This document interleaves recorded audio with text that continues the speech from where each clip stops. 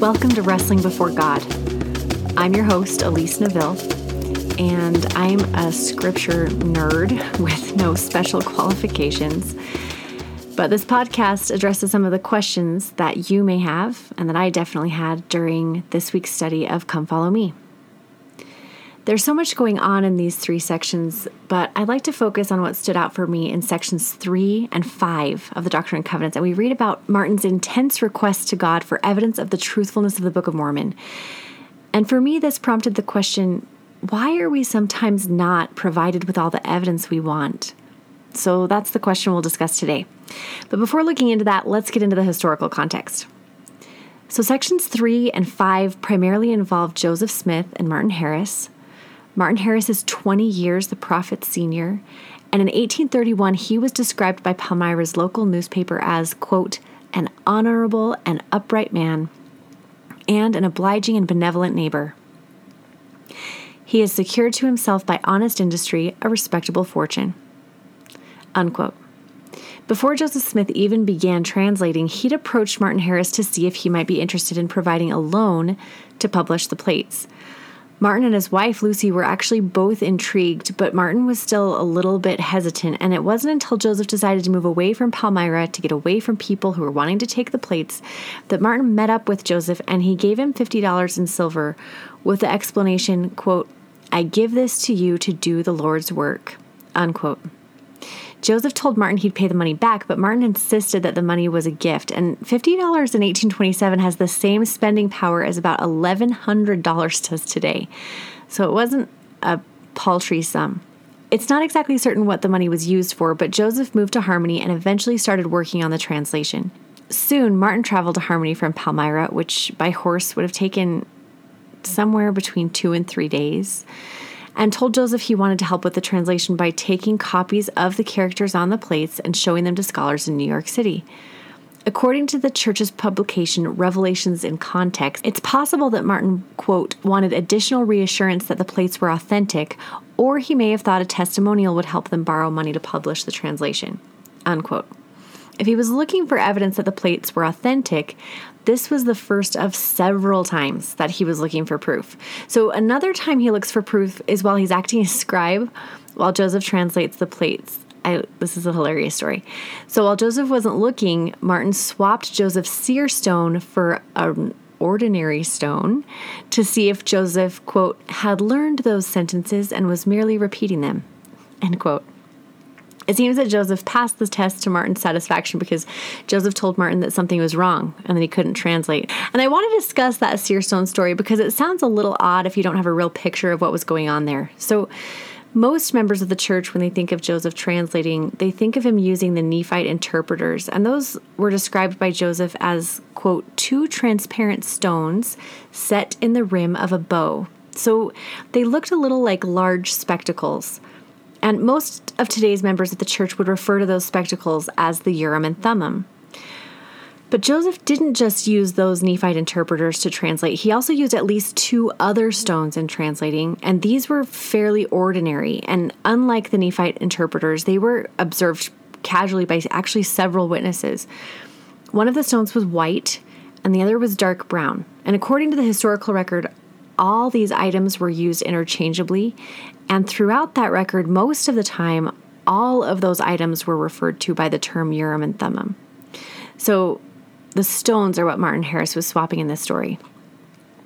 The story about how Joseph started using seer stones, I feel like tells us a lot about God and how he sometimes works with his people. So during Joseph's time, there was a somewhat common folk practice called glass looking.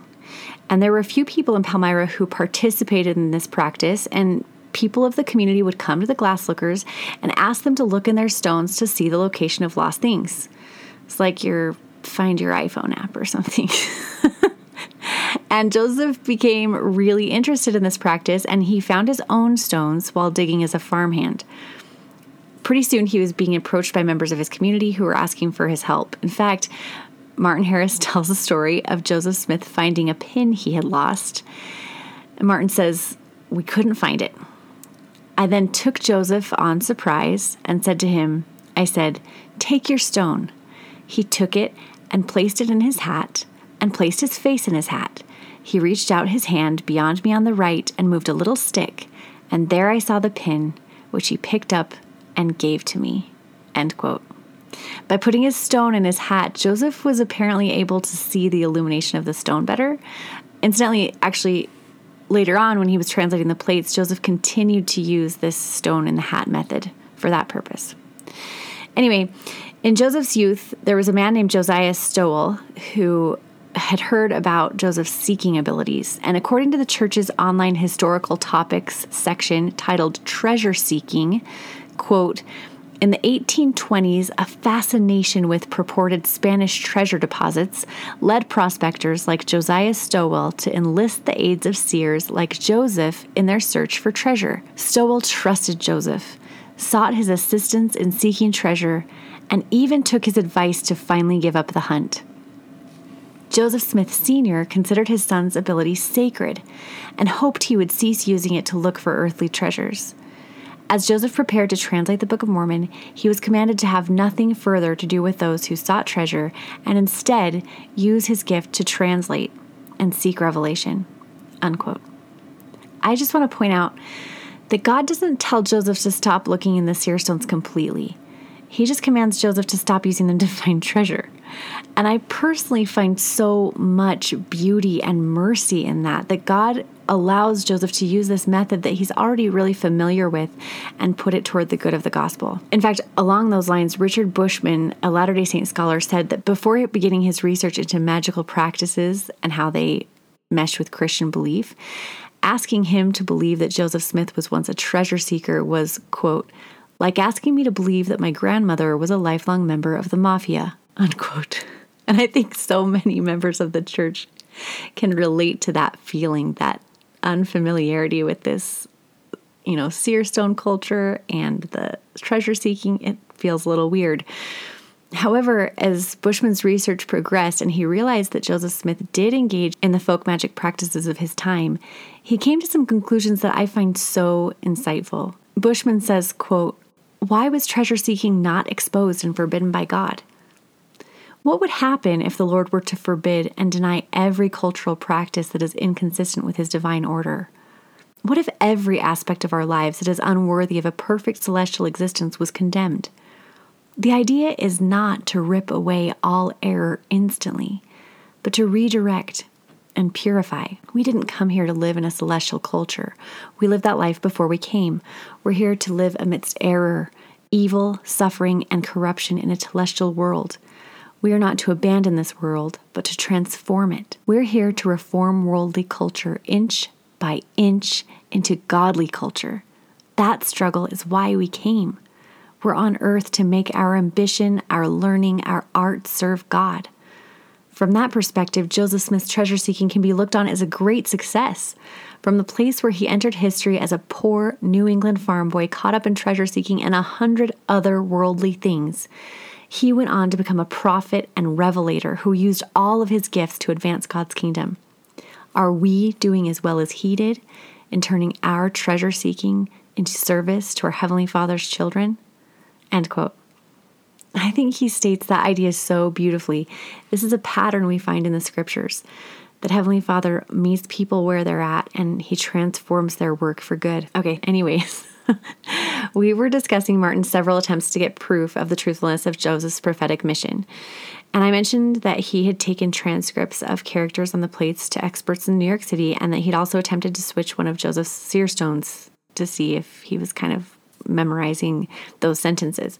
And then, after helping scribe the 116 pages, Martin asked Joseph to ask the Lord if he could borrow the manuscript and show it to his wife and a few others. And most of us are very familiar with this story. We know that the Lord told Joseph no 2 times and finally relented the 3rd time that Joseph asked, as long as Martin abided by some very strict rules. But then Martin didn't stick to the conditions. The pages were either lost or stolen, and Joseph Smith received Doctrine and Covenants section 3, in which he and Martin were severely chastised. And then again, Martin asked Joseph to ask the Lord if he could see the plates, and that's when we received Doctrine and Covenants section 5, and Martin again gets chastised by the Lord.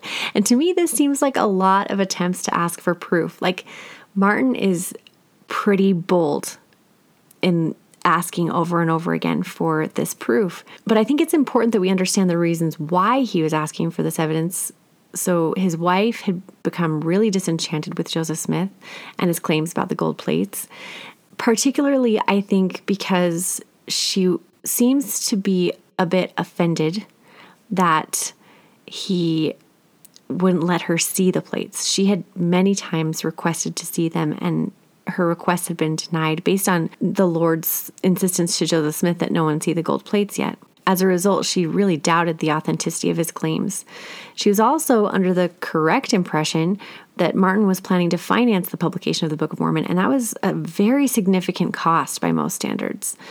And so for this reason, she actually was preparing a lawsuit against Joseph Smith in which she claimed that he never had any record and he was only claiming he did in order to obtain money. And she had several witnesses who claimed that the plates he purported to have were really just a box with sand, or maybe that he'd made tin plates.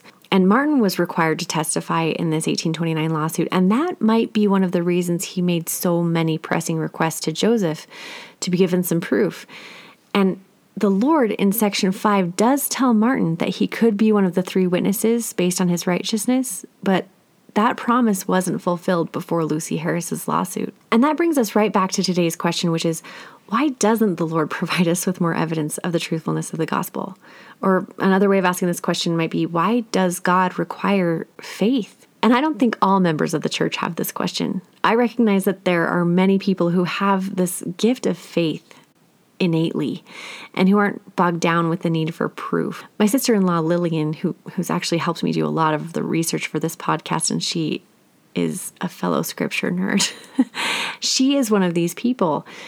She has this innate gift of faith.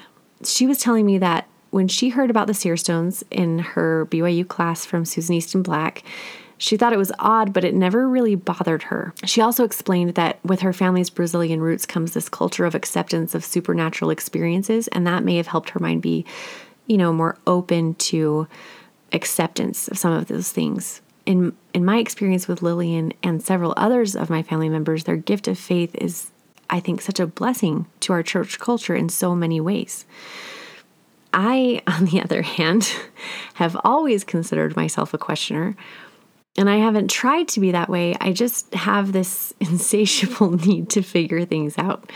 And because of that, I used to approach the gospel with what I thought was the mindset of a scientist. So, follow the evidence, and what conclusion does that lead to? In fact, as a junior in high school, I totally immersed myself in this process of sifting through the evidence, and it lasted about a year. It started when the Presbyterian church across from my high school started a special Sunday school class called Mormon Awareness, which was super fun.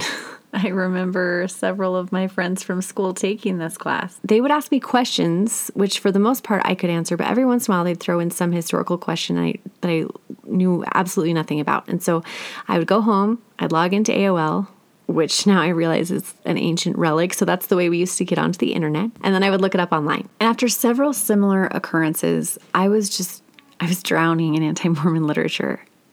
And I wasn't trying to find those sources. It's just that at the time, anti-Mormons were the only ones publishing online content about some of the church's history. And all of the things that I discovered were deeply troubling to me at the time. I mean, that's the way they were presented, right? They were meant to be troubling. But I spent several months accumulating evidence that way until ultimately I just wasn't sure anymore if there was a God. And that's when I just scrapped all my beliefs and I started all over. And then I took each of my beliefs and I started with the most basic. Is there a God? And then I looked for evidence for that. But that process was really hard because I felt so much bias in the answers I was looking for. And I felt like there was no way for me to avoid that bias.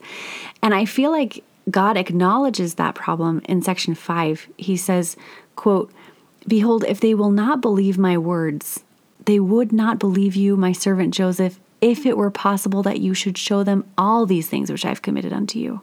End quote. So he's saying, the evidence that he has given Joseph Smith, the plates and the interpreters and the breastplate, they can be interpreted differently just based on how we see the world. He's saying, look, Joseph, you can look at the plates and see evidence of me, where someone else will look at the plates and explain them away, give all sorts of reasons for them that avoid this divine origin. So I was worried about this problem of bias, and I remember going to my dad about the problem. As a side note, during this time, he was so great. He gave me so much space to question and work things out. He really trusted me and never preached to me. But when I asked him this question, essentially, how can I know when something is true and not feel like I'm getting answers based on my biases, he responded like this. You know, Elise, when I experience doubts about the gospel, I always come back to the plan of salvation. And I think to myself, look at what an elegant solution the plan of salvation is to all the problems that plague humanity. If it's not true, it should be true. It's so beautiful. And at the time, I found this statement deeply disorienting and really unsettling because he was embracing his bias. He was like leaning into it. He was telling me I could believe in something simply because I wanted to. And I did not understand this because to my teenage, very concrete brain, all I cared about was the truth. It was very black and white. And it wasn't until a few years later when I'd already started to piece back bits of my testimony that I really realized the profundity of what it was he was saying. I think Terrell Givens, who's another Latter-day Saint scholar, does a really excellent job of conveying this idea and why it is this way. He says, quote, "In the course of my spiritual pilgrimage, my innate capacity for doubt led me to the insight that faith is a choice, that the call to faith is a summons to engage the heart, to attune it, to resonate in sympathy with principles and values and ideals that we devoutly hope are true and have reasonable but not certain grounds for believing to be true. I'm convinced that there must be grounds for doubt as well as belief, for only in these conditions of equilibrium and balance, equally enticed by the one or the other, is my heart truly free to choose belief or cynicism, faith or faithlessness. Under these conditions, what I choose to embrace, to be responsive to, is the purest reflection of who I am and what I love." End quote. Then Brother Givens lists 5 principal reasons he chooses to believe. That year, and for several years after, I spent time piecing together my main reasons, I call them my stakes, for choosing to believe in the restored gospel because I found that I truly loved the gospel. Now I find myself doing the same thing my dad told me he did. When I doubt, I return to my stakes, and I find so much beauty in them that it reminds me of my desire to believe. So I think that's the first answer to our question. God doesn't give us an abundance of evidence because we need to be free to choose Him. And in that choice, we show Him what it is that we love. And the answer to that question, what do you love, is so much a part of God's test for us here in mortality. And then secondly, it's very clear from these sections to me that God sort of prevents us from having all the evidence because humility is a key component in following Him. Martin Harris continues to ask for these evidences because he wants to bolster his case to his wife, right? And respectable friends who thinks he's been fooled by Joseph. He wants to maintain his dignity and reputation. They seem like good reasons to me to ask for evidence, but the Lord doesn't seem to care about those things. In section 3, the Lord says to Joseph, quote, "You should not have feared man more than God," end quote. And then he calls Martin a wicked man who, quote, "has depended upon his own judgment and boasted in his own wisdom," end quote. And so it's clear that God's calling for this humility before Him, that we need to acknowledge His wisdom. There's this moment in the book of Job that conveys this kind of humility that I think God is looking for. So we're all familiar with the story of Job. He has been an upright man and honest before God. And then in this weird scenario bet situation between Satan and God, Satan takes away a lot of Job's blessings, right? His children die, his flocks die, he loses a lot of things, and then Job eventually starts to lose his health. And Job doesn't understand why, and he's devastated. He's questioning God's justice, and he doesn't understand why God has allowed all of these situations that have caused his suffering. But in the midst of his anguish, as he's contending with his friends, he says, quote, "Though God slay me, yet will I trust in him." End quote. So we see that even as Job is wrestling with these questions of God's justice and goodness, that he still trusts in God. And with that trust, God eventually rewards Job's humility by showing up, and he blesses Job. My favorite example of this kind of humility when confronted with a difficult problem has been presented multiple times at conference lately, but I truly love it. It's in the New Testament. And Jesus has just taught this really challenging doctrine, which causes several of his disciples, or many of his disciples, to leave and stop following him. And then he turns to his 12 and he asks them, "Will ye also go away?" And Peter responds, "Lord, to whom shall we go? Thou hast the words of eternal life." End quote. And of this moment, Elder Ballard taught, quote, "When others focused on what they could not accept, the apostles chose to focus on what they did believe and know. And as a result, they remained with Christ." End quote. I think that key point there, "they remained with Christ," is so important. Because, well, I mentioned earlier that I used to approach gospel questions like a scientist, but now I remain focused on my goal. And my goal is to remain with Christ as revealed by Joseph Smith. That's what I want to believe. And so I'm a questioning person. I still ask those difficult questions. I don't put them on a shelf, but I do remind myself that I personally don't want to go away from the restored gospel. And so I remind myself of those 4 or 5 stakes that I've chosen to believe. Things like, I believe that God is merciful and good and kind. I believe he wants to save his children. And armed with the things I believe, I work backwards to the question. And I do a lot of asking. And sometimes my questions are answered quickly, and sometimes I wrestle with them for a long time. And we will definitely talk about those. But I truly believe and have experienced that when I continue to engage with God, he shows up for me, just like he did for Job, and ultimately for Martin Harris. Thanks for joining us this week. Thanks so much to Lillian Winters for her help with today's podcast. If you liked this podcast, please leave a review. It sure helps. See you next week.